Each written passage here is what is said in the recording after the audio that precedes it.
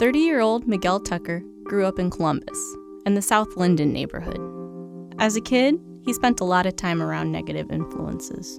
I was in the streets, like most kids. I grew up, I seen everybody selling drugs, making good money, and that's the lifestyle I wanted to live. Having money meant getting ahead, and it was essential to survival in the neighborhood.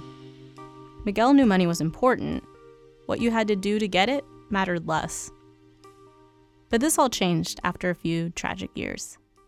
A few years of traumatic experiences. My cousin was killed in my house. Some of my people tried to come rob me and kill him.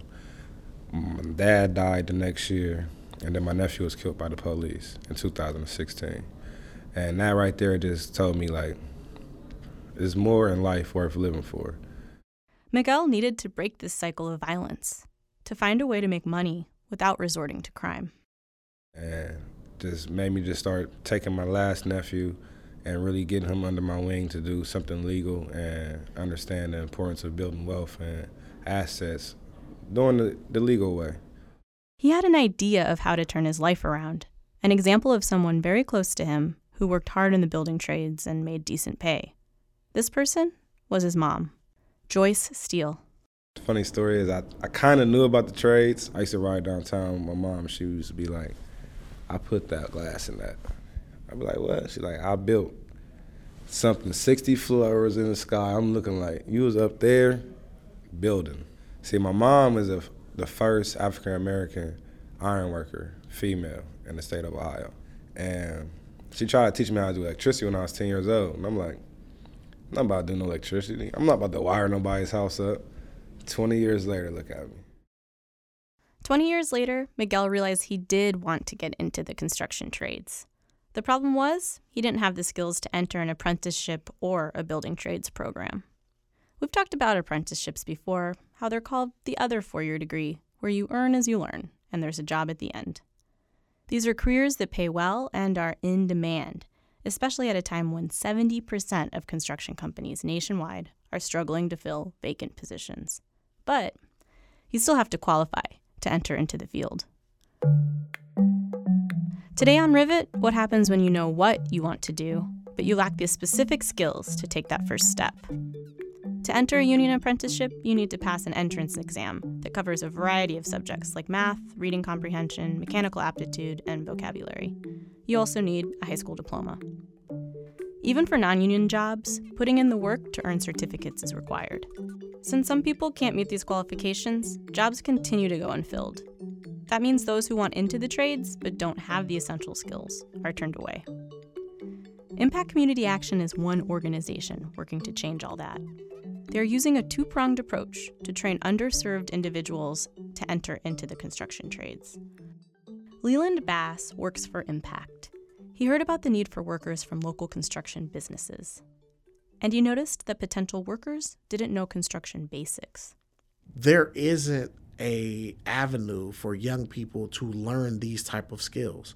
So in the past, you might have had a class in school, you might have had wood shop or some other class that was similar to that, or you could go to the Career Center and take that as an option, and that's not happening anymore. Those programs aren't in schools, or either individuals aren't aware of them, they're not taking advantage of that. So what we end up seeing is there are people that may be interested in that line of work but have never picked up tools before. So to prepare folks for these jobs, Leland created Impact's VTAC program. That stands for Vocational Training and Certification. VTAC is a new program, and Leland says he wanted to prepare people for long-term employment in the shortest time possible. My goal was to have a training program for the jobs of the future, or for where the most opportunities were for people to earn a good amount of money with, I won't say a minimum amount of training, but in a short period of time. Because we know if you're struggling to pay your bills, you don't have a year or 6 months to get some training to go to work. You need to be able to get out there and provide for your family as soon as possible. VTAC isn't union affiliated. The classes are taught by certified workers in the National Skilled Trades Network. When you've completed the program, you get a certificate that allows you to work anywhere in the United States. So on the one hand, Impact runs a non-union-based program, VTAC, and on the other hand, they're organizing a union-affiliated program called Building Futures. This program was created through a partnership between Franklin County and local trade unions. It prepares those on public assistance for entry into apprenticeships. Dorsey Hager, the head of the Columbus Building Trades, came up with the idea for Building Futures. He noticed union contractors were turning down jobs because they didn't have enough workers. He thought, what if they developed a one-stop pre-apprenticeship program that introduced students to all union trades and trained them to enter directly into apprenticeships? There's several of our local unions that do pre-apprenticeship programs, but they do them individually just for their trade. My thinking was this: a multi-craft, multi-trade pre-apprenticeship program where an individual could come in. If there was barriers that were keeping them out of an apprenticeship program or being successful in an apprenticeship program, we could work with them, but they're exposed to every trade, so they understand what a plumber does. They understand what an electrician does. They understand what an insulator does, an operating engineer. They understand all that. And then if their testing takes them that way, they can apply for any trade they want. It would be one portal into any local union that they have the adaptability to get into and that they also have the passion to get into. I visited an electrical union hall where Building Futures students took their 12-week course. Not only do they brush up on math and literacy skills, they also get a chance to handle tools. Saws, drills, hammers, you name it. Some of these trainees had never even used a tape measure before. Leland Bass thinks of both of these routes as essential. When someone comes to Impact with an interest in the building trades, depending on their circumstance, they could take either or both paths to get where they want to be. He says that together, these two programs will serve as many people as possible. When an individual comes in, usually they come in and they say, hey, I'm interested in the training that you guys offer. They don't really differentiate which one it is.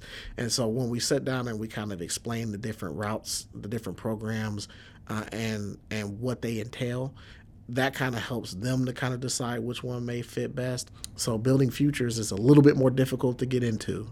And so sometimes if someone's interested in Building Futures, but they aren't quite there yet, they don't have all the qualifications, going through VTech helps them build their qualifications and gives them time to kind of get, say they need a high school diploma. For VTech, you don't need one. For Building Futures, you do.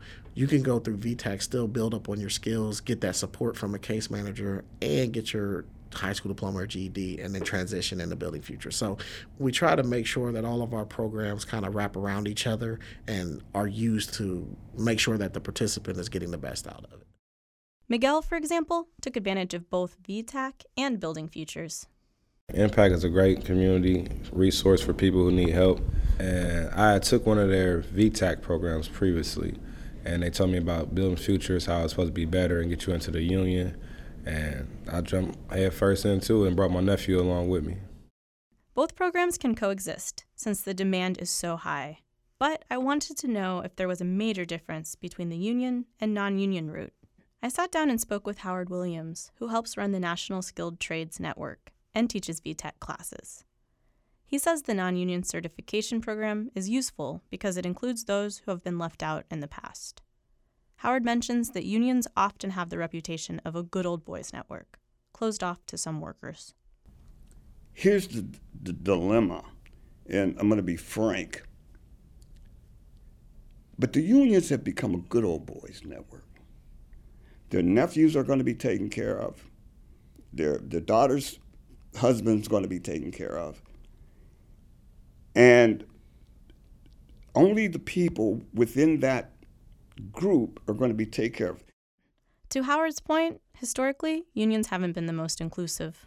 Before the civil rights movement, trade unions were largely organized by white workers, who intentionally excluded blacks and other minorities. Several court cases during the 1960s paved the way to ban discrimination in employment and unions because of race, color, religion, sex, and national origin. Still, some of these structural imbalances linger, and this perception of a good old boys network hurts union recruitment of minority workers. Even Miguel first thought joining the union was out of his reach, but he sees Building Futures doing the work to grow a more diverse workforce. I was already headed into the construction trades, I just didn't know how. I didn't know the angles, I didn't know nobody to put me into it. So Building Futures is actually bridging the gap that a lot of people in minorities have. Because a lot of constructions they call it a brother and a friend. they get their brother in the friend zone before anybody else from the outside. So by this certain people into it, now they had a chance to bring their brother and their friend. Like I brought my nephew and my other nephew that's graduating today. And Miguel is developing his own network of construction workers by bringing his nephew Jaden into the Building Futures fold. Jaden graduated the program this past fall, and Miguel came back to speak at his graduation. That's my guy, Mr. Dale. Let me help you out. Dorsey Hager says the Columbus Building Trades does recognize the need to diversify its workers. He's hoping the Building Futures program will help. 22% are minorities. So is it as good as we want it to be? Probably not. It could be a little bit better, but it's not as bad as I think is laid out by a lot of people who aren't close to the building trades. And we're constantly doing better to work for the diversification of our programs. So Building Futures is going to help that. Since both the VTAC and the Building Futures program started, more and more folks are going to Impact to find jobs in the building trades. As Leland notes, there are more people interested than they can enroll in the programs. For Building Futures, we took 15 people in this class. I had 163 people apply.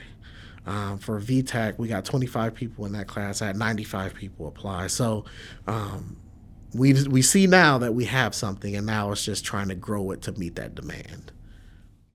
And these programs are making a big difference in people's lives. I asked Miguel where he'd be without Building Futures.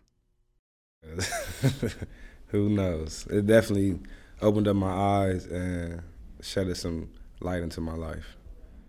When I talked to Miguel, he was in his first year as a union carpenter and spending his nights taking college classes, just like his mom hoped he would. I work 7 to 3:30, go to school from 4 to 8, from business management at Columbus State, and then I go organize in my free time and take care of kids while trying to flip my first house. Like, now I know how to work on my own house. I don't have to pay people to do things that's simple. And it's so simple to learn it once you get the right training. And that's what these kids is missing. They're missing people to look out, mentor them, and teach them how to, you don't got to be in the streets to make good money. Leland says the programs go beyond helping individual workers and have a broader impact on neighborhoods. Now, as far as working with communities, what we're seeing now is we're seeing individuals that are coming from chronic poverty. There's issues that go back generations. And what we're seeing is, and hoping for, is that these opportunities that we're providing gives them a chance to break that. When they can go back to the people that they grew up with or the younger people that are in their neighborhood that looked up to them and say, hey, I turned this around. I'm doing this the right way. I'm still making good money. I can take care of my family, and I don't have to worry about getting locked up. That is something that benefits everyone. That is why it's so great to every day see these young people coming in saying, hey, I heard about this program and I want to sign up for it. And Miguel did go back to the community. Bringing his nephew, Jaden, into the program is another part of the giving back. And his nephew, Jaden, he's doing pretty well. My nephew makes $15, $16 fresh out of high school. He hasn't complained yet. And he's not in the streets. And he goes to work every day, goes to class. He's thinking about buying houses. This is a lot of things that kids at 19, 20 years old are not even thinking about. So if I, Franklin County, Impact, Building Futures can get these kids out the streets and into this program, I think we can help start some of the better community for ourselves. These programs hope individuals will pay it forward and show their communities that working in the building trades provides financial security and hope for a better life. By erasing the barriers of lack of knowledge and access, VTAC and Building Futures are training a new workforce and empowering communities. You've been listening to Rivet, a podcast series that matches people and skills to in-demand jobs. Rivet is produced by WOSU Public Media as part of American Graduate Getting to Work, a national initiative supported by the Corporation for Public Broadcasting. We want to hear your story. Visit us at wosu.org/rivet or email us at rivet@wosu.org. Rivet is written and produced by me, Leticia Wiggins, and edited by Michael DeBonis. Thanks for joining our very first season of this podcast. We're working hard on another season coming in 2019 with new stories and new jobs. If you've enjoyed these episodes, please spread the word. Share your favorite episode on social media and rate us on iTunes. Until then, get back to work.